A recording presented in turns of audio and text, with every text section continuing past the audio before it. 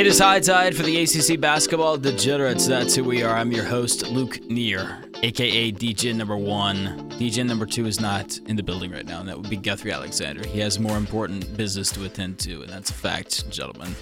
But in his normal seat, in front of his normal mic, well, he's not actually in front of his mic right now. Now he is. He was leaning back. Is Taylor Pilkington. He had a rough week. Hello. Some difficult feedback for the Knowledge Quest Life Experience segment, but it's okay. Feedback is good. Constructive criticism. And number 4, polarized our listeners. Vegas Mike is here. Back to being Vegas Mike. Because it's about that time. Yeah, it's that time to make the pilgrimage. Remember, I mean, it's almost the whole reason that I wanted to become involved with this podcast with you fine gentlemen was so that you could educate me to go to Vegas, spend all of our money collectively gambling on basketball together, and with it we will rise like a phoenix, like the Kansas Jayhawk Phoenix that was dead in the ground for a Big 12 championship. We will rise and, buy a house together and shoot a new episode of Real World. It'll be great. I'm in. Order of business tonight. We're going to hit the national I couldn't live with you guys. headlines, and then we're going to get to our guest tonight. We do have another guest. It's 2 weeks in a row. That's the first time it's ever happened in our podcast. I feel the momentum, Is that true? guys. I really feel the momentum. Is that true? I don't think we've had this much of a surge since season 1, where people actually started subscribing. So I'm excited. Well, I will say that we had the most listeners for last month in any January that we've ever recorded. You know why? It's because of how our parents raised our fans. To quote Buzz Williams. For those of you out there, I don't know if we have any Virginia Tech listeners out there anymore, but maybe some of the NC State people. Oh, we definitely do. That's not true. I think they're all gone. Absolutely. They left. But regardless, shout out to our fans. So let's hit the NCAAT picture. Headlines today. How fortuitous. Big news dropped. Big news. You know what? I'm going to go the other direction. Give me a news read. I want to hear it. I'm not going to pile on. I'm depiling the pile right now for Louisville. Okay. Yeah. I mean, after what happened with every other shenanigan of a NCAA investigation that happened in the last 4 years, should this really happen? I don't know. So tell everyone what happened just to set the stage here. Well, they're going to tear the banner down. That's all that needs to be said. Vacate a bunch of wins. 123 to be exact. That's right. I went back and counted them all. The title. And then I saw that every article actually mentioned exactly 123 and realized I did not have to count them all. I'm also flying to Louisville tomorrow to be a man on the ground to investigate and to talk to people in the streets about this. Why don't Not we just, for the podcast, but yeah. Why don't we just call the guy that we called last year who was the beat reporter from Jeff Louisville? Greer? Yeah. Yeah, well, we should call Jeff next week. Maybe I'll hang out with him tomorrow. Who knows? Yeah, you'll see him out there. Regardless, how do you guys feel about this?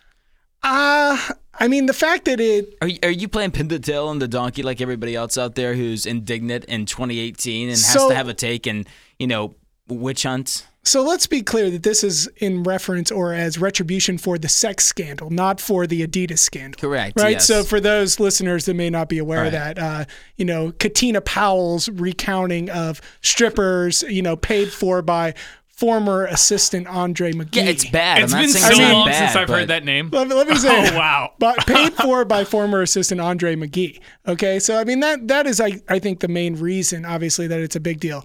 I think there is an argument to be made that it is maybe a little overblown. Maybe it's too much penalty for Louisville for this particular item. But honestly, does vacating championships matter? Yeah, that's the thing. I mean, with no respect to Louisville fans, who I know some of them are very upset about this, some people, whatever.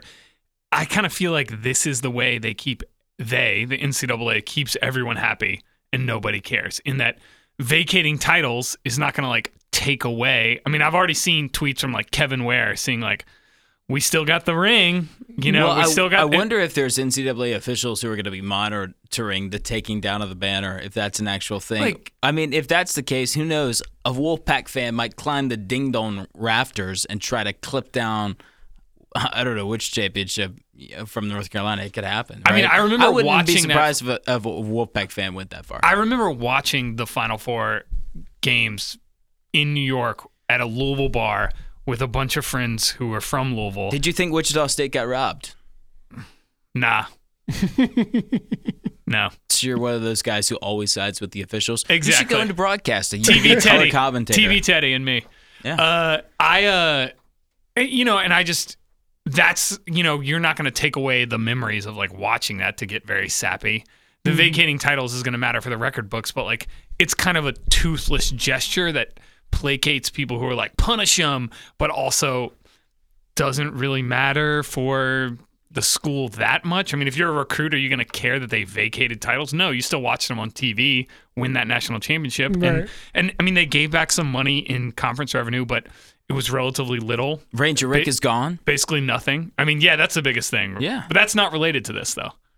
Well, I think our stance is somewhere in the middle. That's not the essence of this podcast, but I think that's where we stand. Usually we love a hot take. The greatest punishment that happens here is that Rick Pitino has to live with the tattoo on his back left shoulder blade that outlines the 2013 national championship with a record of 35-5. Yeah. I hope that he keeps the tattoo and then just rebrands it with an 0-40, but still national champs. That's actually what I'm hoping. That's the banner they'll never take away, is the tattoo on Rick's back left shoulder blade. If you really want to like punish a program, you don't vacate titles. You make them take away scholarships in the future years. You make them lose like recruiting privileges. I mean, that sort of stuff is what kills programs. It's not vacating titles. Okay, fair enough. Yeah, I don't know what to say. Yeah, enough of the story. I got way more into it than I expected. Can we talk about more interesting things? Sure. That's a big story for the ACC. Yeah, it is, now, but the president is the president. Let's go there. Okay. Yeah, I mean, if Russ Smith is still available for Louisville, they need him. But you know what? Actually, there's one thing. You talk about the president. There were 4 current Louisville players on that 2015 team. Can you name them? They were freshmen. Whoa. Wait, the guys that seem like they've been there forever. Quinn Snyder. Quinn Snyder's one of them. Years. He's been there forever. Mahmoud was one of them. Yeah. That's when he was the Egyptian guy. Yeah, that's right. Before he was Mahmoud. That's right. 4 guys in Egyptian. That's a quote by Rick Pitino. That's all I got. Thanks for covering me there. So I won't get sued. I was just quoting Rick. Jalen Johnson was the other one. Oh, wow. Who was a young, promising big man at the time. Good locker room guy now. Yeah, now does not play. Just a locker room guy? Yeah, and some guy named David Levitch, who I'm not really sure what he does, but he's an important scout man. Wasn't the second coming of Padgett also on that team? Luke Hancock? Yeah, thank you. Yeah. No. I'm getting old. Luke, thank you for... Just because they share the name Luke? Completely different players. No. Great 3-point shooter. Both sort of tall. Sort of. Padgett was a lane interior guy. My actual whatever. Hancock was a stretch. Yeah, my favorite memory of Luke Hancock was that he was actually the only one to run towards Kevin Ware when he broke his leg. I think he also got them through Wichita State. Well, yes. I think he had like 28, 29 in that game. Yeah. He had like he carried it. Yeah. He did. Mm-hmm. Okay, Huge. what else do we have to talk about? Come on. Well, the AP, everybody lost. Yeah, we can talk about Let's talk about the top 10 and the bloodbath. Yeah, I mean, everybody lost. I mean, what was it? 15 of the top 25 teams lost last week. Also an excellent segue into our picks last week. I don't know why we're not keeping track of picks this year. Are we not? No. I thought Guthrie had a spreadsheet. He did last year, and I was in dead last for the entire year. Oh, so you deleted it. I've been in top spot all year round. I think I was this year I'm first crushing place you last guys. year, and this year I've been terrible. Taylor's so struggling. Mike is like on my heels, but the fact that Mike switched his Michigan pick to Ohio State on game day, yeah. What can I say? I love Bates D-up. I couldn't help myself. You couldn't. And you I do love it all the Michigan. time. And I love Michigan. You do. You were so passionate on this podcast. Yeah. So Michigan That's a covered. mistake. The Florida State Seminoles had an incredible comeback to win by 2, and by game time it was -1. So I'm going to claim an Islander win for that one. Okay. I'm also claiming Islander win with Duke over Clemson. So we Okay. all Were you the only person, really? You're making Yeah. a lot of claims. Yeah. we missed. You can check the tape. Allegedly. Planning a lot of Allegedly. flags. I missed on Cincinnati. I'm gonna be like dead serious on that. Missed on Oklahoma. I don't know what I was thinking. Never picking that team again. Oh my gosh. You and everyone else. which means it's a great time to pick Oklahoma. I know. You got to go against the public right here. That's right. Yeah, Taylor nobody got likes Virginia over Oklahoma. Miami. It was a miracle, but it happened. So Never congratulations. in doubt. Never in doubt. Yeah, that's a quick recap from last week. But top 10 teams, it was a tough week. Auburn, difficult Right. injury, Right. of course, Huge, coming to McLemore. huge loss. Who else? Cincinnati. Good gracious. Yeah, they Purdue. lost twice. Oh, my goodness. Couldn't win. Ohio State couldn't win. Lost 2 games. But honestly, with the bloodbath that happened in the top 25 last week, what Top 10. happened was It all top evens 10 out, as well. right? But two of my favorite teams that we've talked about on this podcast pretty much all year made it into the top 25. That is Middle Tennessee State Indeed. and Houston. The Hilltoppers. Middle Tennessee State, the first time ever in the top 25. I got to give you credit. You were like, it was one of the biggest, I don't know, conflicts of your soul. Houston and Cincinnati, Houston at home. Yeah, I went back and reviewed yeah. the tape. Mhm. I did. And you were this close. You were like, I love Houston so much. I do. I do. do. Yeah, and they were, I think, 4-point dogs, They I think, were, at yeah. home. Mhm. And that game meant everything to them. If you haven't watched a lot of Houston this year, I mean, they have 3 of the kind of more dynamic guards in the country, and Corey Davis, Armani Brooks, and Rob Gray. Rob Gray gets a lot of credit. I think he actually recently became the all-time leading scorer in the AAC. But it's kind of a joke because the conference is not very old. Ouch. Yeah. He is. but- Rob Gray is the new holder of the man bun title in America from Kyle Guy. That's right. That's Yeah. right. right, But yeah, who's- anyways, exciting team. I'm excited to see him in March. Next line. The new Dayton. Who is the more insufferable perennial conference champion? Kansas or Villanova? I did not write this question. Absolutely Kansas for me. The most insufferable perennial conference champion. Absolutely Kansas. Why? You don't like Bill Self? They shouldn't win this year. They should not win this year. I guess maybe it's a little. Is there, I it's one agree of with those you. questions. It's like a Maximus question. Is there no one else? Is there no one else? I guess They're gonna have Is to there no one else? They're gonna have that's to kinda why wheel Keenan Evans onto the court and That's have why him it's- beat Kansas next week. or That's this why it's so weekend. frustrating, right? Is their streak has been going on for so long, and for so many of those years, there were so many other teams in the Big 12 that seemed so good. And then, no, it doesn't matter. They always lose. They go into Fog Allen and they lose, and All right. Kansas finds a way to do it no matter who they have. This year, they're going to do it again. Texas Tech is still out there, guys. They're going to beat maybe- Texas Tech, and they're going to win the Really? Big 12. Life is a bleak and joyless existence, and Kansas wins the Big 12, and we all move on. It's terrible. And then the sweet release of death comes for us all. If Kansas ends up as a 1 seed, I don't even know what I'm going to do. That would be one of the most. It would be one of the greatest catastrophes of the modern era. It'd be ridiculous. Did you watch the game last night against I Oklahoma? did watch the game, but Yeah. Oklahoma is a train wreck. Right. They murdered That team is Oklahoma. awful now. Well, look, if you remember when Oklahoma and Kansas played earlier in the year, that was the game that Trae Young had said Congratulations. before, I'm not shooting any threes. Do you remember that? He came out and said, I'm not going to shoot any threes. And he did not shoot any threes the entire first half. He ended up going 7 for 9, 26 points, had a great game against Graham, right? Graham, the senior guard from Kansas, right? Graham no likey. Graham no likey that. He's now like, I'm going to play 40 minutes every game. Is that a direct Come quote? get me. Yeah, that's not a direct quote. Graham is a much more eloquent man than that.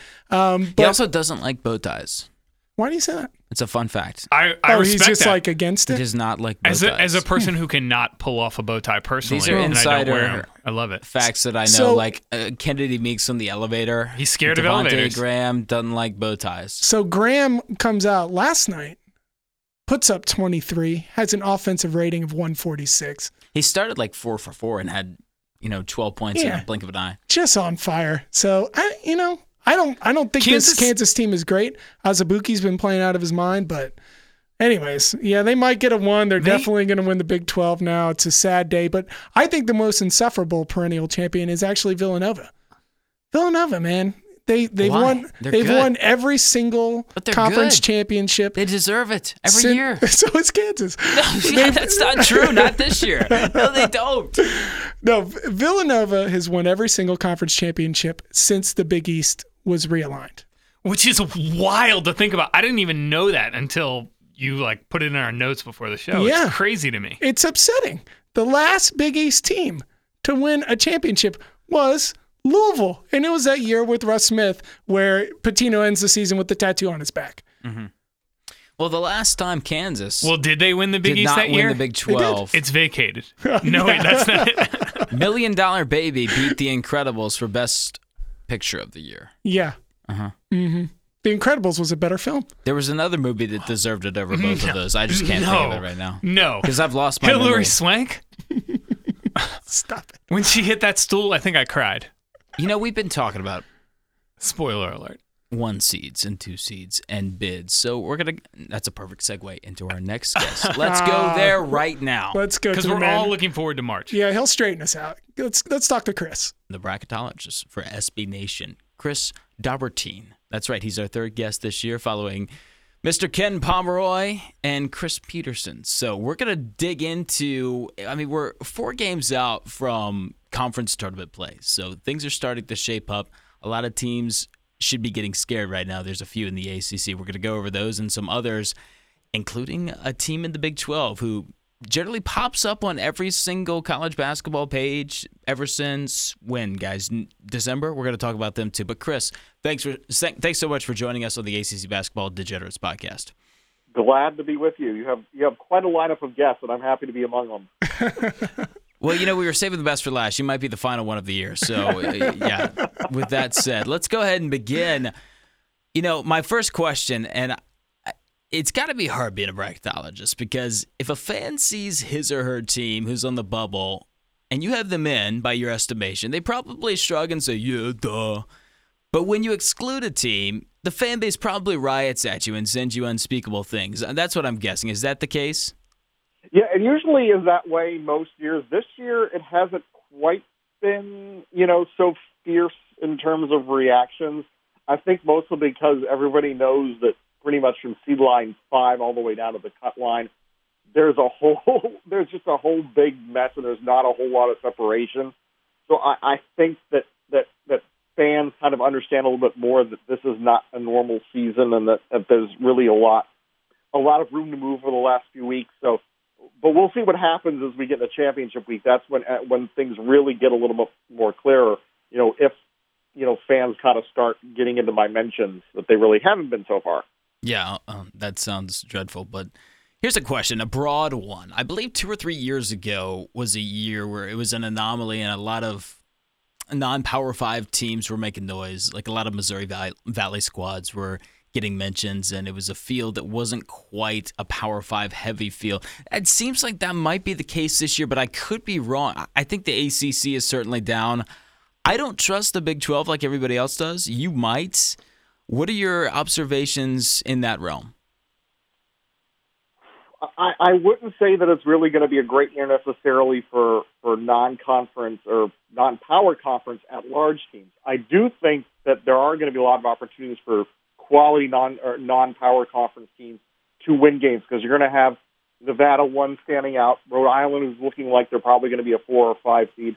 Gonzaga has really gotten back up to kind of not at that level they were at last year, where they made it to the national championship game, but they're certainly in the position now where they're going to be able to win a game or 2 or 3 in the tournament. St. Mary's, if they make it, and it's the same type of thing. And then you look further down the line, and lines 12 and 13 are frankly going to be very scary for teams that are going to be on line 4 and 5, because line 12 right now is Middle Tennessee, who's beaten a Big Ten team in each of the last 2 first rounds, New Mexico State, who beat Miami earlier, Loyola, who beat Florida at Florida. On line 13, you have Louisiana, who was on a great unbeaten run in the Sun Belt, Vermont, who's been on a great unbeaten run in the America East that just ended. So there are some really fierce teams there that really could make a run at the Sweet 16 out of a 12 or a 13 spot. Absolutely. I mean, even the Montanas of the world out there, I think, are really showing up. Weber State, even. Yeah, I mean, that's kind of my great fear, is that you see one of these. You see like a Loyola Chicago lose in its conference tournament, and a team that's getting AP votes right now. You wonder. You want to see them in the tournament, and to see them lose something like a conference tournament, whether it's them or Buffalo or Vermont, like you mentioned, it'd be a shame not to see them in the tournament. And those conferences are just not gonna have 2 bids which is unfortunate. Yeah, I mean, I think that we really kind of need to think a little bit more about maybe tournament expansion again. I just actually saw a nice tweet a little bit ago saying to do it in a little bit different way, maybe having a situation where a team that is a one seed in this conference tournament gets knocked out in the semifinals, the quarterfinals, whatever, have them play off against one of the last, 8 at-large teams for a spot, and maybe for a spot in the 11, 12, or 13 line. And I think that might be kind of the way to go to kind of get those teams included, especially in a season like this one where those teams that are going to be the final at-larges are going to have somewhere between 11 and 14 losses. Mm-hmm. Mm-hmm. Absolutely. Yeah, there's just no question that the Power 5 conferences hold serve when it comes to the NCAA tournament at-large process, especially in a year where it's so competitive across all the mid-majors. It's a shame that nobody out there outside of maybe the A-10 will get 2 bids, as a conference. Yeah, Chris? Really, at this point, it's, the A-10, the West Coast Conference, and, the Mountain West of Nevada happens to fall, in the league championship game or a semifinal. That's going to be pretty much it this year for non-power, I'd say Power 7 conferences, compared to everybody else. Chris, looking at the ACC specifically, right now you are projecting 9 teams in.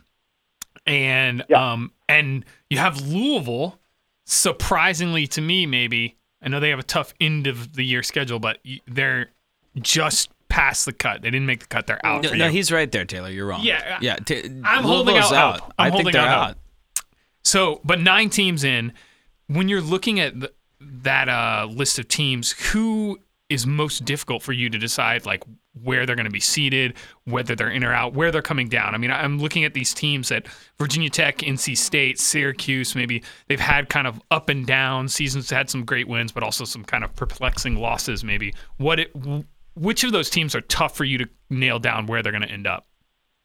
Really, it's the last 2, Louisville and Syracuse, that are the ones, because they don't have what Virginia Tech and North Carolina State have at this point, which they don't have a real top tier, top 10, top 5, or in the case of Virginia Tech, they have the, win on the home floor of the number 1 team in the country. And Louisville, their best wins right now are against teams ranked 45th, 55th, and 68th in the RPI. That's not really anything to hang your hat on. Most of the argument for Louisville at this point has been, well, the Cardinals have no bad losses. Yeah, but you got to beat somebody. And you look at what they have down the rest of the way, they're going to have a great shot to do that because they have potentially, 4 more Group 1 win potentially they can pick up in the final 2 weeks. Syracuse, that win against Miami was big because that was, again, another opportunity that they got to show that they could win on the road. Syracuse is always traditionally a very strong team at home and, has not played as well away from home. They've been a little bit better at that this year, but they still kind of need a top-tier win, and they have an opportunity with that coming up tomorrow when, North Carolina comes into town. Do you ever factor in entertainment value? Because obviously, when we got the snapshot of the first 16, I think the committee was doing that when they put Oklahoma where they did. Is that something that is almost impossible to evaluate from a statistical standpoint or a resume standpoint? And does that hurt or help Syracuse because of the name on the jersey? But at the same time, you could say, well, Syracuse, they don't score too much. And apparently that's an awful thing in college basketball. As far as the media is concerned, how do you evaluate politics if you do it all? Yeah, I try not to factor the entertainment portion of things into things because the thing you have to remember with the NCAA tournament, pretty much all the tickets are already sold. You might be worried about television ratings a little bit, but really, that money's already, that's coming in. That money is coming in already from Turner and CBS, so you don't really have to worry about that. So I don't think about that too much. I do think about politically, though, because, members of the selection committee are supposed to, recuse themselves when their teams or their conferences are being discussed if they represent a team or a conference. But there are times you can think where, do you really want to say to somebody when they come back to them, yeah, we voted your team out. You really want to do that. So you kind of think about things on the committee side, on the politics side in that way more than anything else. Yeah, I understand that. So when you're looking overall at the teams within the ACC, which team do you see as being the most difficult to seed? I mean, we've talked about the 9 that are in, but when you're looking at that overall bracketology about where to seed, which team do you look at and see as the most difficult to seed? For a while, it was North Carolina, simply because they had, they always have really good wins. They have really good wins this year, but they also have some really questionable losses, like losing to Wofford, during, the holiday break. Mm-hmm. So that was the team that up until they really kind of got things together over the past couple of weeks, starting with, the win over Duke, really that was the team that gave me the most trouble of them all. Right. Well, the new death lineup is what they like to call it there in Durham, running with Luke May as the 5. Chapel Hill, Mike. Come on. Yeah, I'm sorry, Chapel Hill. I wonder, when you have those kind of midseason changes like that, and a team essentially changes its makeup, you saw it a little bit maybe with Syracuse last year, even, or I'm sorry, 2 years ago. When they got in and made some noise there in the tournament. How much do you factor in teams' recent performances as opposed to their overall resume as you get closer to March? This is something the committee has gone away from. Over the past few years, they used to have, a last 10, last 12 game benchmark in the first few years that I did this, and they got rid of it. Mm-hmm. I honestly kind of wish they'd go back to it, because you want to evaluate teams. The goal is to evaluate teams for how they're going to be in the tournament. Yes, you're looking at their entire body of work. Yes, you want to factor in, November, December to be as important as January, February, and March, for purposes of entertainment, and for purposes of, fairness and balance of the season and making sure every game is equal. Right. You want every game to count. Yeah. But unfortunately, you have to also keep in mind that, these are college students. They're dealing with college student things. And, teams are naturally, especially younger teams, they're going to grow as the season goes on. So I think you really kind of have to factor in, what a team has done and how they've grown over the 5 months, as opposed to just, saying, okay, they were terrible in November, they're better in March, but you know what? Because they were so bad the first 2 months of the year, they ought to be thrown out of the tournament, not even selected. Right. What about the injury situation? And that relates to one specific team in the ACC. They're going to win their next 2, I believe, because they're playing the bottom feeders. And then they have Virginia. If somehow they steal a win of Virginia, I'm talking about the Notre Dame Fighting Irish. Yeah. What do you do with that team? Because I would say out right now. That's the thing. Right now, I would say out, but the committee, the members are always, they're informed of what's going on with teams, what's going on with player availability, what's going on with injuries. You always want to get those players who are out, you want to get them back with a little bit of time before the conference tournament, or at least in the conference tournament, so the committee can get a little bit of a sense of where that team is with that player back. So that's the question for the Irish. Are they going to be fully, loaded in time for Brooklyn? And if they are, this is a team that did very well early in the season, but now it's really the health question that's going to keep them going and keep them out of it if those aren't addressed. So hypothetically, wins against Wake and Pitt, that's not really even a hypothetical in my mind, and winning at Virginia and winning an ACC tournament game, is that enough? I think, at that point, they would be 19-12, 20-12, and I think at that point, if they keep on winning, that's going to definitely push them over the top, because their RPI is at 67 right now, so they're kind of in range anyway. And if more wins, especially against quality opponents like Notre Dame, that's going to definitely push them up. So I would definitely not eliminate Notre Dame from the picture at all right now. While we're throwing out crazy hypotheticals, what about Boston College? Also sitting on 16 wins. Stop it. I'm an optimistic person by nature. They got 4 games left. They've beaten Miami. They've beaten Duke. Those are all good wins. They're also getting drubbed by NC State right now. Yes. I'd like to mention that to you. I mean, let's say they pick up 3 wins. It's actually over, and they lost 66-82. If they end the season with 19 wins and a win in the ACC tournament. No way. Out? No way. They're so far out, I can't even see them. The one issue that's going to come up and potentially bite BC is the fact that their non-conference schedule is hovering around 300. They're 290th right now, and the committee loves to send messages to teams that don't win enough non-conference games against quality opposition. They have 5 teams on their team sheet right now, 5 wins that are against teams ranked 300th or worse in all Division One. Amen. And making matters worse, they're 1-10 against Group 1. So that definitely right there means they're going to. Sacred Heart is a lot tougher than people think. I just want to say. That's a lot. That's a tougher win than. Yeah, well, no, okay. Speaking of Boston College, I guess can dream. We can talk a little bit then about the 16 seeds because if anything, that's what they would be, and well earned, I think, by Boston College. I've heard a lot of whispers this year that this is the year, this is the fabled year that the 16 takes down the 1. Well, you're wrong, first of all. I've heard whispers of everybody that you see out there. We'll even throw in some 15 seeds that you have seeded right now that may drop. Who do you see as maybe being a potential interesting, at least borderline interesting matchup here down the road as we get closer to tournament time?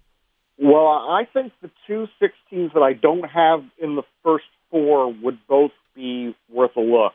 I think Florida Gulf Coast can definitely give Kansas problems in particular. And Harvard was one of those teams that started out very slowly and has really kind of picked things up going into the Ivy season. Right. And, of course, the other option in the Ivy right now is Penn, who's an even better team in my mind than Harvard is. So I think either one of those could at least keep things close in a 1-16 game when I don't think either of the play-in game winners is going to be able to get there. Yeah, I mean, Penn is a highly skilled team, I think, and Florida Gulf Coast, I mean, you don't bet against Lob City, and, I think that their head coach there is destined for a new job. They've lost 2 recently there in conference to drop them down, which is kind of puzzling there for them. But, yeah, I mean, they're definitely a highly skilled group of older. You got some leadership there too. I think they're one of the most experienced teams in the NCAA. So Florida Gulf Coast is definitely a team that you could see, maybe getting in the mix with somebody like Virginia, and maybe pulling off a little crazy upset. I like those picks. I like that. All right, finally, the last 1 seed.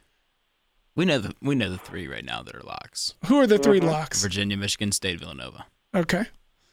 Can I get an amen from across the line? Are we there yet? I mean, it's got to be Arizona. I don't think Michigan State's there. Really? Michigan State's there. Nope. They don't have the quality wins. The down Big Ten. I love it. The fact they played a weaker non-conference schedule than normal didn't help them. I think that they're probably going to be a two seeds really as high as they can get. Well, I think Xavier has a better shot, and I think the winner of that Kansas Texas Tech game on Saturday is going to have a really good shot too. Well, I'd like to, and that's with Texas Tech not playing a great non-conference schedule themselves. Well, on behalf of Chris, I'd like to say shame on you AP voters, whoever, what was it, 14, 13, 17, put Michigan State at the 1 line. So with that said, so if you're taking Michigan State out of the equation, or they're on the fringe of a 1, what are the 1s? So you got Xavier in the mix. I think Duke is in the mix. You said Kansas with potential to get to the 1 line with Texas Tech. Where are you sorting out besides from Virginia, Villanova, where are you sorting out the 1 seeds? Does Auburn still have a chance for a 1 seed? Auburn still has a shot, too. I think that right now, Virginia and Villanova seem locked in. I think the decreasing order of likelihood will be Xavier, that Kansas, Texas Tech winner on Saturday, Auburn, and then Duke, because Duke has an issue kind of like Michigan State where they don't have the top-tier wins either yet. Well, but they can get them in the ACC. Michigan State really can't. You bring up Auburn, and you've mentioned Texas Tech while we've been here, but how does that injury to McLemore, that is obviously a devastating injury for Auburn, kind of very reminiscent of the early season injury to Gordon Hayward there in Boston. Yeah. They're a major rim protector. It does everything inside for them.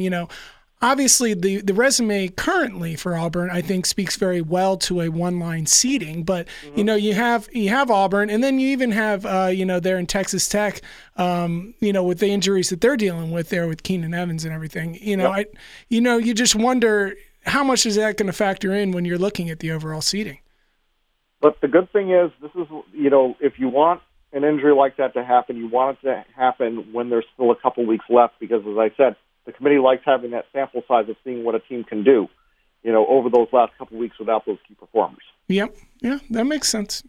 I still think, to me, you're gonna get someone out west on that one line, whether it's Arizona or maybe even a Gonzaga or something like that. It just seems like it would fit out there. That one of those teams would kind of backdoor their way into something like that. But probably not Gonzaga because they don't have the conference to get them there. But anyways, Chris, every year I feel like teams in like the 7 to 10 seed range, you get a lot of like that's your prime dark horse area. Mm-hmm. Can you give me some teams that you think are kind of they're falling back, or they're maybe moving up into that range that you think we should watch out for? I would say Kentucky would be one, because if they play with that lineup they played with mostly against Alabama on Saturday and look completely, fabulous with, I think that's a team that really can kind of make a noise, and it's going to be a really scary team for a Juicy to see as a potential second round game. Virginia Tech, I think, is rounding into form at the right time. I think that's another squad to really, pay attention to late. Nevada could end up in that spot. Granted, they have an injured point guard, which has that's another critical injury. Feeling a little bit, but I think that they're another team to keep an eye on, and maybe somebody, if Arizona State can kind of find that magic from earlier in the season, getting out of Pac-12 play, they might be another team to keep an eye on. Chris, it's been fantastic talking with you, but we know you do have to descend back down into your bunker, so we're going to let you go. My bunker is not a lot nicer than Lenardi's because I at least have my dog with me. Do the bracketologists all know each other? I like to think that you guys all like hang out. You go, I don't know, you have meetups. Every Tuesday night, the bracketologists get together. Paul and Lenardi like cheat off your sheet? Is that like what's going on here? A lot of us talk, especially on Twitter. I met Joe once. I met him when St. Joe's was in a holiday tournament in Florida. I met him then. But yeah, we talk a lot. Nice. I like that. I like to imagine that Joe Lenardi walks into his barber and just says, "Give me the Coach K," and then they just cut his hair to look just like Coach K as he walks out. So, Chris, let us know where we can find your work, or where our listeners can find you, and what you're up to on Twitter, and where you are as far as SB Nation is concerned. SBNation.com. Now brackets will be a little more frequent now. Right now we're doing Tuesday and Friday, and as we get in the championship week, they'll be daily bubble updates as we get closer to the selection weekend. Blogging the bracket, I'll have conference tournament info there. On Twitter at Chris Daubertine. So that's all the places you can find me. Fantastic. Right. Thank you so much for your time. We appreciate it. It was doing great work. Thanks, Chris. Thanks for having me on, guys. Indeed. Yes. Chris Daubertine. Check him out. Yeah, with that said, let's recap some games from this past week. Plenty of business to go over. Michael, why don't you take the floor? Ooh, all right. Well, I think obviously the big game from last week featuring two top 12 teams was Duke at Clemson, right? I mean, I think that was a pretty big game. A lot of people were tuning in on, Saturday or whenever it was. Sunday, was it? Well, every day runs together on the weekend for some of us. So, big questions coming out of that game for me.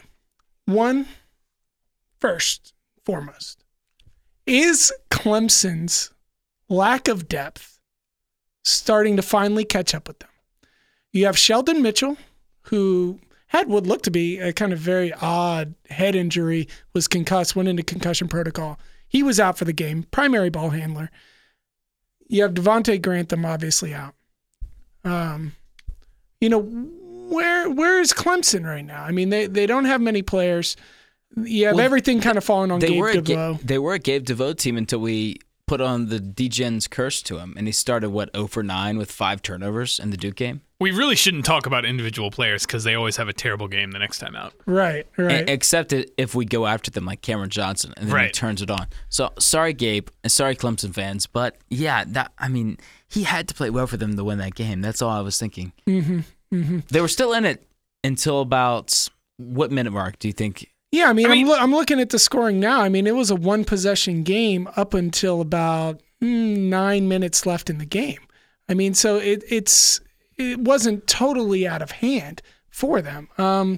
It was really close at the end. And if you had told me, Yeah, go ahead. If you had told me that Marquise Reed and Gabe DuVoe were going to go 4 for 24 combined, And they were going to be at it, yeah. and like Clemson was going to be anywhere close to them, I'd be like, oh no. Well, they did lock down and play kinda defense. wild. I will say that. Speaking of defense, Duke in zone, okay? Right now, just like Baylor, they are a zone Right, team. what's the Coach K quote? We're just going to play zone. He said it with such a way like, yes, I understand what you're all thinking, but I don't care. The reason is not defensively. It's so they can get out on the break Right. offensively. That's the reason they're playing zone. Right. They're playing. We saw it in the second half against Virginia. Did really well as far as them getting some easy baskets against the best transition defense team, arguably, in the country. It's basically hope that your ACC opponents who don't see zone aside from Syracuse that much. And Clemson doesn't shoot the three. I mean, they've had stints. I'm still not sold that they're a 3-point bomber. We're going to bust the zone team.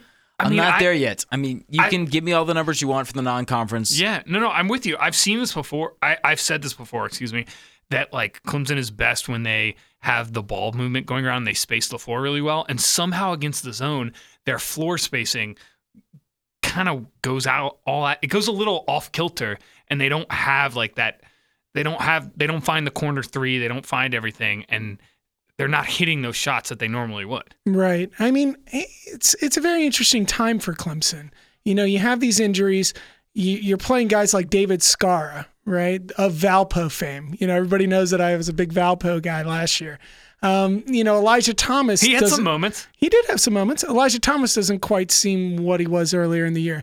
Amir Sims. You have a lot of thoughts on Elijah Thomas. I had a lot of big hopes and dreams. It blows with the wind. Your thoughts on Elijah Thomas? I had a lot of big hopes and dreams for Elijah Thomas. I was hoping that he would kind of be like the Shaq Thomas for Wichita State. Shaq Thomas. That's probably not his last name. Anyways, you know, I really had a lot of hopes and dreams for Clemson, but they're falling by the wayside, I think, and I think it's a not only just a factor of their lack of depth, but I think a factor of their lack of versatility, you know, within the players that they can play at different times. This team reeks of a team who's not going to make the semis. Not going to see the second weekend of March either? No, I'm saying the ACC tournament. Well, right. We take it one step at a time. Right. Well, you know, ACC tournament. I've kind of been impressed by their I would put them at ability the 32. I don't know if I'd put them in the 16, though. I would be very reluctant. It all depends on matchups, but yeah. This team doesn't seem like it's a semis team. But so that's the thing. It's the depth is not a concern on a single game basis, but it is a concern over like a stretch of. It reeks of a white jersey team who's going to lose 4 games in 2 weeks. Which is my token answer as far as tournament basketball is concerned. A white shirt team who's going to lose. Taylor doesn't understand what I'm talking about. I'm going to explain it in layman's terms. The higher seed loses because they always wear the home whites. Got it. Now you're in. Now Glad. Thanks for joining the podcast. Meanwhile, you have Duke, where you have Grayson Allen, who has the best game of his year, I think, so far, besides the Michigan State game. You know, I don't know, kind of two teams going in very opposite directions. Duke going more towards its McCree style that I had mentioned earlier. And then Clemson, you know, I have doubts. Clemson is a great defensive team for Grayson Allen to have a good game against, though, because they play a very physical, like, defensive shell on the perimeter around only one rim protector. And Grayson Allen is a straight line driver. He doesn't move horizontally. He moves vertically. That's an excellent point. You know, he pump fakes and he goes to the basket super hard and super fast, which is great in certain situations, but he doesn't have the ability to adapt if you. It's great when Bagley's not on the floor. Right. Let's go to another game. NC State Syracuse. The consensus is back, boys. It's back. We hit 2 consensuses this past week. Give yourselves a pat. I don't think that's ever happened. So NC State goes into Syracuse. They win at the ever. Dome. I still don't quite know why Syracuse is in. You know, and then I'll tell you a story. I was at the gym and I was watching last night when Notre Dame was playing Miami, and Miami was decked out in the road oranges, and I thought they were Syracuse for a minute, and they were up, and I was like, oh, maybe they are. And then I realized it was Miami. But no, NC State at Syracuse, it played out exactly how we thought it would. Yeah, I mean, look, NC State is a team that is kind of built to beat Syracuse in my mind, you know, and I think that they had a very kind of interesting take on what they were going to do in that Syracuse game. They kind of ran almost an amoebic zone offense where they ran things through guys like Freeman who I didn't even know he had the ability to pass the ball. You know, he's one of the most reluctant passers in all of college basketball. With all the minutes that he plays, he does not like to pass the ball. And he had, I think, 5 or 6 assists in that game. Obviously Markell Johnson continued to do his thing, but he only had 5 assists. Braxton Beverly had 5 assists. So you kind of have ball distribution there for North Carolina State. Meanwhile, for Syracuse, you kind of have a team that is solely reliant on Tyus Battle right now. I think O'Shea Brissett is really emerging as kind of a freshman of the year candidate. Obviously not going to happen in the ACC. He's going to be the center of their team next year. Yeah, yes. I mean, just a fantastic player, but still, what North Carolina State was able to do, and guys like Sam Hunt shooting the lights out right now, Omar Estevez still doing his thing from the inside. I just see this team as a dangerous team, and I see Syracuse as a Syracuse team that's not as good as other Syracuse teams. Yeah. I mean, that's all I see. We'll go to Louisville, North Carolina. I originally thought Louisville on the podcast, but then when I came to my senses Saturday evening and I was doing nothing, which is generally the best time to act on a line. And I noticed that it was either a pick'em or Carolina +1, and I thought to myself, is this so simple that sometimes that happens. Yeah, it's a trap, right? Well, I didn't have the it's a trap feeling. I'm like, this should just go this way, and it did. Louisville, they're no longer a top 20 defense. No, they're not. And that's really all it was. I mean, Carolina was getting good threes. They were getting penetration. And Louisville they can't. I don't trust that team offensively. UNC also murdered them on the glass, which is kind of a slight surprise to me, even though we've kind of watched Louisville not be the Louisville of the Pitino era in the past. Right. They're actually one of the worst rebounding teams in the country right now. But I still kind of associate them in my head with that. And I think, well, they have those guys. It's the same guys in the front court from last year. Yeah, pretty much. What I was surprised at was that Luke May was able to do damage. And I thought that Louisville would have some players in the post to combat Luke May. But you know what? He got his 19, and he might win Player of the Year. I can't believe I'm saying this. Whoa! How many more games? How many games does Bagley have to miss for this to happen? How many? I don't know how many, or if Bagley's even going to come back before the ACC tournament. I have doubts. This thing was only supposed to be a 1-game injury. Now it's all the way to 3. And they're fine without. But I think Luke May is your ACC Player of the Year. How crazy is that? If I was a voter, I don't know if I'd burn my ballot or not. But yeah, whatever. He's not going to be Player of the Year. What happened to Mahmoud? What happened to Spalding? Why couldn't they deal with him? It's inexplicable with that part of the game. The rest of the game is explicable how Carolina was able to get open threes. Right. They were able to just take it to Louisville. So yeah. So they've gone full Golden State there at UNC. They've got their death lineup now with Luke May running the 5. Right, Cameron Johnson at the 4. Helps when you're or Theo Pinson steering clear of foul trouble, which is what they've been doing recently. And just shooting a lot better than they have at the beginning of the season. Right. They are now an excellent 3-point shooting team with a guard in Joel Berry who can get to the basket whenever he wants. Should we credit this to Roy Williams? If they have fully morphed from the traditional Roy Williams of lots of athletic big guys who just run the floor and just run you out of the gym, throw the front court at you with speed and everything. And now they're like Golden State with shooting and spreading, and Luke May is your 5. Mm-hmm. Is that Roy Williams coaching, or that's the most amazing coaching adjustment? I mean, that's crazy. Maybe you don't. And they're still out rebounding people. Is that real? Is that that's happening? Coaching? I mean, that's coaching. He's a Hall of Fame coach. I mean, you can't undervalue coaching. You've seen it with, obviously, the other side of this coin, which is Louisville. That was your other ACC Hall of Fame coach. Don't you dare talk to me about David Padgett. Okay?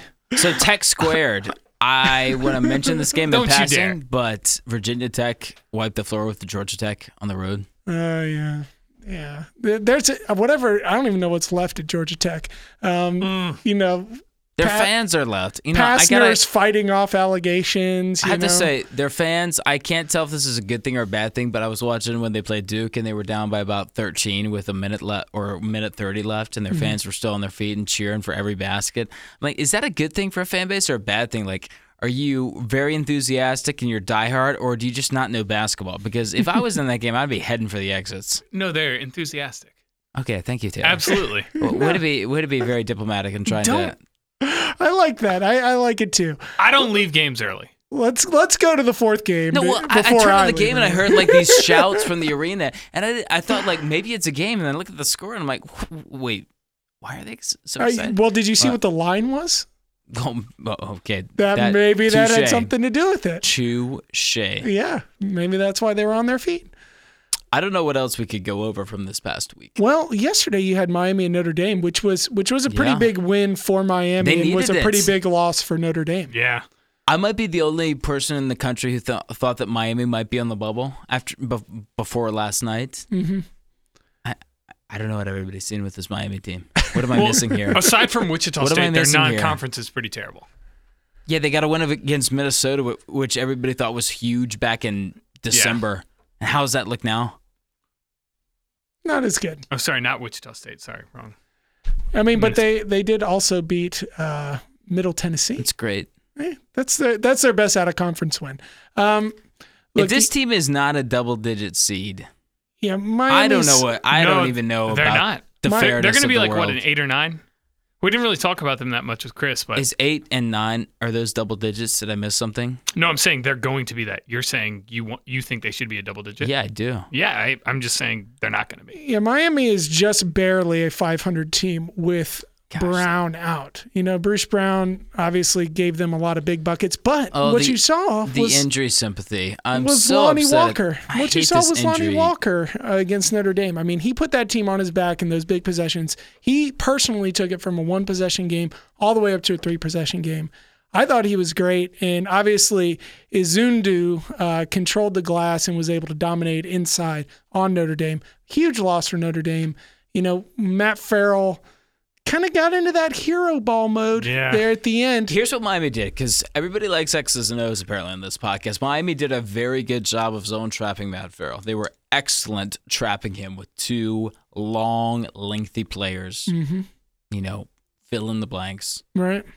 And it did damage. And it's ironic that you say he was getting in the air and trying to pass. And that's only that problem is only exacerbated by the fact that he wanted to shoot. Hero ball like he was. Right. Like, I mean, he hit some of those shots. Okay, you're on the perimeter. You're on the right wing. You're on the left wing. Here comes a 2-person trap. Right. Deal with it. It's funny that you talk about how great, or you know, I guess how good that the Miami trap was on Farrell, because what actually happened late game there for Miami was that they actually had Jaquan Newton pinned in a 2-man trap in the corner, pinned against half court. He was actually able to split that, was able to dish to Zundu for the N1, and that was the nail in the coffin, put them up by 3 possessions. It was. And that ended the game. So it's interesting to point that out. Okay, here's the drill. 1-word answer from each of you. Okay. 1 word? 1 word. See, this is always bad for me because I put like the or an in front You of can it. do 2. But okay, and then you talk for Boston College Pitt. What happened? What happened in that game? Can you describe that? Give it 1 term. 1 word. Comeback. Tease. I like it. I was watching that. I like it, Taylor. I'm going to be honest. I didn't like set my alarm clock to watch that game. And so I just like kind of was like, I don't know, on Twitter, and I saw, Pitt's kind of still in this. I was like, oh, whatever. And then I was like, oh, Pitt's kind of still in this. Right. And then you put on your Boston College pajamas, and it worked out. Yeah. For the Eagles. Right, yeah. Pitt was up, 20 with only 25 minutes left to go in the game. somehow lost by 23. I mean, I'm a big BC guy, but I kind of was interested in seeing Pitt win a game. Yeah. Well, you can't stop the train that is Jerome Robinson. Well, in a spoiler alert didn't he get an injury tonight? He didn't play well tonight against NC State, but he has been on an absolute tear. He's still on my ACC. first team. Yeah, As of today, he's on my first team. He's averaging 28 in the ACC. He has to be, right? He's the second leading scorer overall in the ACC. The 5th slot of our all-ACC team is still up for grabs. So, gentlemen, do your best in the final 4 games. Okay, how many teams do we have in the tournament? I would say, are we just going to be safe and say 9? Yeah. If we go 10, we're naive. If we go 8, we're like balls to the wall. I honestly feel like the safe thing is to say 8. No. I don't think so. I think safe is 9. You don't think Syracuse is going to drop out? I mean, that win at Miami was big, but you don't think they're going to drop out? I don't think the ACC deserves to have more than 7 in. I'll be honest. I would say they don't deserve more than 8.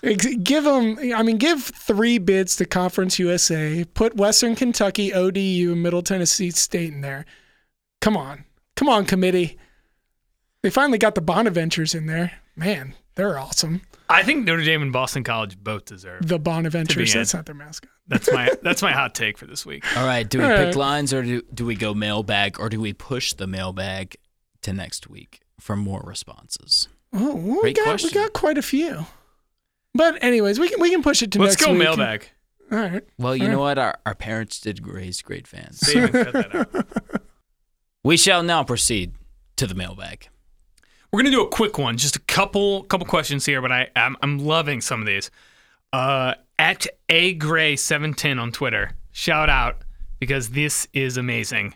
Who is the best dressed coach in the ACC? There's no doubt in my mind. There's no doubt in my mind who it is. I'm waiting. Pins and needles. Give it to me. It's Mike Bray. Yeah. My man has never worn a tie, and I love it. I mean, every time you see Mike Bray at like one of those preseason tournaments in Hawaii or something, fits right in. He's killing it. Yeah, the man is killing it. Get this man a convertible and a little nip somewhere, He's just great. He basically got all the awesome things that go with a midlife crisis without the actual crisis, I feel like. That's very funny. I admire that. What about worst dressed? I also No. I was going to say the same thing. No, exactly. You know what's so funny? I was going to put Boeheim as my best dressed. Feels like he's dressing for my job. I was going to put him as my best dressed because I bet respect his old man style. Boeheim wears corduroys on the weekend. There's no doubt. Indeed. I mean, he did throw that all white tracksuit on one time, which did he? Yeah, that was unfortunate. All right, I'm preventing you from going on a Larinaga rant right now. Oh wait, that was Larinaga. Well, amazing. I'm gonna mute your mic if you continue. All right. Well, one other interesting question was about Coach K's response to an FBI investigation question at the end of that Clemson game. Yeah. Here's the exact quote. I haven't followed it at all in reference to the investigation and its reporting.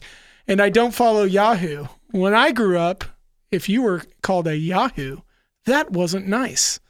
Cue all the beat writers for Duke just laughing, fake laughing. Keep going. I mean, I've been so in a tunnel in a cave with my team. I'm not up to date on it, so I apologize. Cue all the Duke beat writers. kind of a very, very odd moment there. Here's what the other coach. Passive aggressive to be like, I apologize. Yeah, it was very passive aggressive. And then here are the other quotes from coaches around the ACC when asked the same question. Kevin Keats. We are 100% not involved in this, close quote. Roy Williams, I feel very comfortable, which is surprising. If the phone rings at night... No, are you serious? If the phone rings at night, I'm not worried about that. I may worry about a lot of other things, but it ain't about that. Cue finger wag. He might have a case for best dress also. The window pane suits, he's got it on lock. And then your last quote, Mr. Gray. On Twitter. From your ACC perennial coach of the year, Tony Bennett. Everybody loves him. What I'm thankful for is the young men in our program and how we run it, just in Thomas Jefferson's voice. We're not perfect, but we can sleep at night and we can go out and do it the right way, more or less is what he said. That doesn't make me feel comfortable. That's kind of a dodge. Yeah, so anyways, you compare those quotes from the ACC leaders and then you look at Coach K's quote. I haven't looked at it. In other words, stop asking me this question because I don't want to answer it. You should ask Boeheim, and he'll probably give you insider information about which territory to investigate. I think he already did with that quote at the end of that Clemson game, right? When he was there's some other guys that are still coaching. Other Adidas, all day I dream about sports guys. Yeah. I'd love for him to throw that in. That would be great. Dude, Boeheim is just going to, he's going to be a great commentator on ESPN in about 3 years because he's just going to be throwing everybody under the bus. It's going to be a mess. Yeah, fantastic. Is Duke paying players? Yeah. Well, I think Jason. I wouldn't be surprised if Jason Capel. I don't know. Isn't that what Jason Capel was removed from Oklahoma for doing? Yeah, to use the term from our bros Titus and Tate. Yeah. Bagman. Good podcast.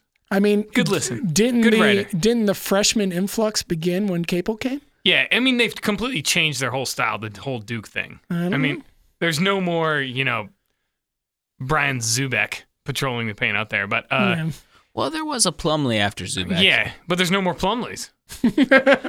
Somebody make me a new Plumlee. I'm sure in like 2045, I think there'll the be like last a Plumlee Plumlee on was. the Duke. I think it was created in the lab. The last It one. was. They all are. Yeah, they're amazing. Those guys. I mean, I don't. Maybe I'm just naive, but I kind of find it compelling the pitch that there was some recruit who didn't end up going to Duke, but he said like the pitch to him was like Duke will take care of you for life. In that like there's. Are you talking about Corey Maggette? Is that? No. I'm talking about recently. I'm talking about whoever it was. Like I forget who it was. My memory's back, Taylor. You better be careful. Yeah, they said like basically Chris Duhan's relatives. Not Immediate? The family? Duhan. No. Oh, okay. All right. But the pitch is like Duke, no matter where, if you are a college basketball player and you're not going to the NBA or you are going to the NBA, if you want to work at a top 40 law firm, if you want to work at some huge white shoe firm in New York, or you want to go work in real estate in Florida, there's always a Duke alum who will hook you up. If you're a lacrosse player. Or End of story. or a basketball Let's player. go. Anybody. Picking lines. Anybody. All right, let's get to the lines. We appreciate the questions. We'll get to the rest of them in the coming weeks. But yes, great job, everybody there on Twitter and through email. And thanks to our parents for raising great questionnaires. You keep sticking with Can that. we throw I like one that. more to finish this mailbag? A question from our friend Jeff Haddon. Consistent Hayden. listener. It's definitely a Hayden. Is it Hayden? I'm guessing. This is another one of our. Okay. Jeff, tweet at us and tell us how to pronounce your last name. And maybe we shouldn't be putting you on blast with your last name, but anyways. Okay, question. What is the best value on national championship odds? Ah. I love a futures bet, which is a sucker's bet, but it's fun. Mike is ready to fire cannons. Can I give you on a this little question? Short detour on the futures bet question? So Mike and I, infamously, are brothers-in-law. We share a father-in-law. Right. And we share sisters. We share sisters. It's fantastic. Mike and I once went to a lesbian bar and had a great time, just the two of us. And they asked us, "Are you married?" And we said yes. And I held up my hand to show my wedding ring. Right. And we got treated the best I've ever been treated in any bar I've ever been in. Right, because they assumed we were married to each other. Yeah. Right. It was amazing. Yeah, I'm not going to lie, you definitely did not imply throughout the night that we were not married. Well, once they were just bringing me free drinks. There was a sand pit volleyball court in the back of the bar. I was like, whatever, right. I'll take it. Did you have the ridiculous haircut you're sporting now? I don't remember. Yeah. I just noticed that right now. I don't know. I'll tell you, the price of Taylor's honesty overall is about 3 rum and cokes. So if anybody's looking to compromise this individual, that's what it is. So going back to the lines, which I have no idea how that was a detour. Oh wait, the detour overall. was that an annual gift for our father-in-law that Mike yes, right. always gets, and I participate by putting my name on the card. Right. But not contributing any money to the gift. Yes. Yeah. Oh no, of course not. What am I? Who is this? Every year he's a big gift Kentucky basketball fan, and Mike always gets him a futures bet for Kentucky to make the Final Four. Yeah. And Mike being a contrarian and a friend to all of the non-Power Fives. That's a huge gift for Mike. Mm-hmm. Huge gift. Probably shorts them every year. Yeah, every year. Even the undefeated team. He's like, no way they're making this title game. There's a couple times when it's been pretty. It cashed recently the Julius Randle year. He took them there when there was, I think it was 9-1 odds. Yeah, because they were not a 5 seed or I think below. they were an 8. I think they were an 8 that year. And you loved them, obviously. So 11 months in advance, futures gift for your we got to do this significant quickly. other's favorite BC teams. at NC State. Well, getting back to your futures question, real quick. Go ahead. Your current odds favorite right now is Villanova at 9-2. Putrid odds. No, for your overall national championship. You guys took Villanova in Vegas for what? 20-1. It was 10-1. 10-1. That's not great, but it great. worked. It worked. It worked. It cashed. It did. Cashed. They won the title. Money. If you check our Twitter feed, you'll see a picture of it. Of the slip. Yeah, of the slip. Did you frame it of and the not Chris cash it in? Jenkins year. Okay. Yeah, it was great. Okay, so right now, just quickly looking through these lines, I mean, I see a couple of teams in here that I think are really interesting at the 25-1 range. Pretty much, I would take all the 25-1 teams over any of the other teams just based on value, and that is North Carolina, Wichita State, Gonzaga, Florida, and Alabama. I think Rhode Island even sneaks in there to 40-1. Those are all very interesting teams to me at that value. I mean, if you're going to do one of these kind of silly futures bets, I would play more in that range. So what that's is my Kansas? advice. What is the Kansas future? Kansas future too is much of a public team. 20-1. Too much of a public. Can I ask you a question? Why didn't we take Virginia to 120-1 at the start of the year? Because we're gun shy. Okay. 120. That's Yeah. what it was? It's wild. I'm sure. Wow. I wouldn't have taken that. Oh, you could have sold it. Yeah, you're right. You could have. Though I think they'll make the Final Four this year. All right. Let's go to lines. All right. Boston College at NC State. We're not going to take very much time on this one, guys. Well, Just go. The game is already over, so we technically can't pick that. You're right. Forget that. But I would take I'm going to NC take NC State State. minus I'll 8. take NC State. Yeah. We're all on the board. UNC at Syracuse. I'm taking North Carolina. I'm riding it. Ooh, this is a must-win game. You Carolina heard Syracuse is- +3. We'll say that. UNC Carolina's minus giving 3. 3 on the road at the Dome. It's a very needed game for the Orange. You know, I'll be honest. I like Syracuse Okay. here. I like Syracuse here. I'll take Syracuse +3 against UNC. You Everybody familiar with loves how UNC. North Carolina's made up this year? How their personnel works around the floor? Mm-hmm. Okay. Yep. Good. All right. I'm familiar. Great 3-point shooting team. Guess they don't have a mid-range jump shooter in the hole. They Guess they won't. don't have one of those guys They won't who win might the be- rebounding game against who Syracuse. may or may Yeah. not have eyebrows, but he certainly has a Sharpie.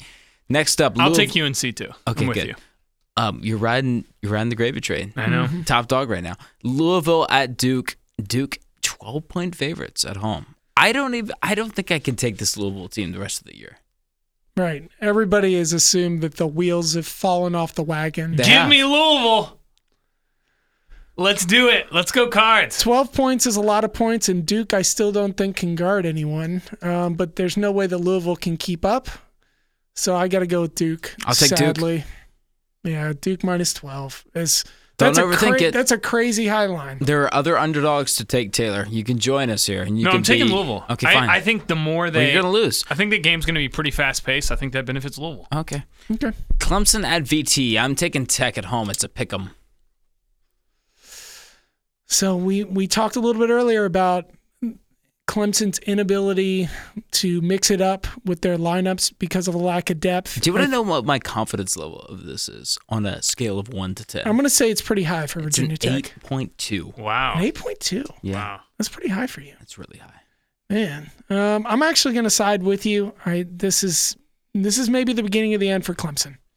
Virginia Tech. I'm going to take Tech too. They're playing well. I think they're Playing good playing well. basketball. I think just like it's a good matchup for them in that they have a lot of. They don't have size, but it doesn't matter because there's only one. Yeah, I rim mean, protector for it's Clemson. Elijah Thomas versus Blackshear. Right. I like that matchup for Virginia Tech. And Tech has always moved the ball so well. When they're on, and they have lots of guys with like speed, movement. I mean, Chris Clark, the shooting. I mean, the big question here, and I'll just get into this just for a second here. The big question here is the game within the game of Gabe DeVoe versus Justin Robinson. Justin Robinson obviously is an offensive dominant force for Virginia Tech. Gabe DeVoe is Clemson's best defender.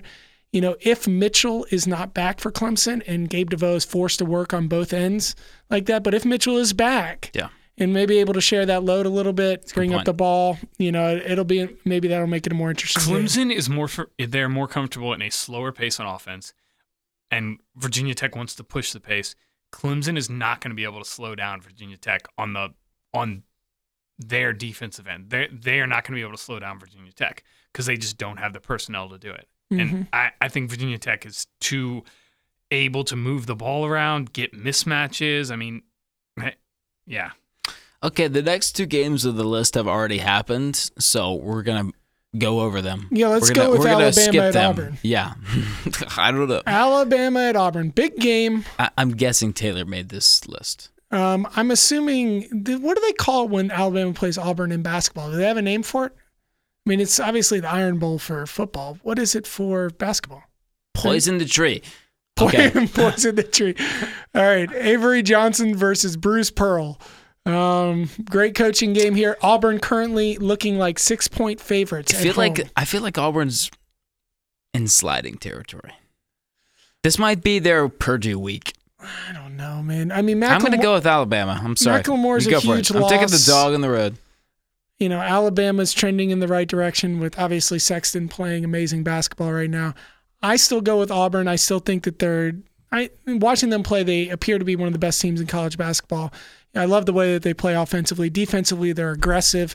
If they can get someone in there to protect the rim in Macklemore's absence, I still like him to play well now and into the future, into March. Yeah. Taylor, briefly. Auburn at home. Okay, Michigan, Penn State. Penn State, one of the hottest teams in college basketball, despite the 3-point loss to Purdue, but they still covered, Mike. I'm sorry. Yeah. Yeah, that Purdue game was interesting because Penn State had an opportunity to totally quit in that game where they were down 11 with about 6 or 7 minutes to play, and they rallied back. For gamblers. Yeah, for gamblers, for all of us. One of the best defensive teams in the country there at Penn State. I like the way they match up with Michigan. I like Penn State, too. I like Penn State. I'm taking Penn State. I don't like Michigan on the road here. Tell me honestly, is Penn State good? It's kind of a crazy team in that you look at them on the KenPom. They are now. They're 25th in KenPom ratings. They've always been pretty high. They weren't, but now they're not. Now they are. They were not, now they are. They're projected to miss the tournament. Are they going to make the tournament? I don't care. They're good now.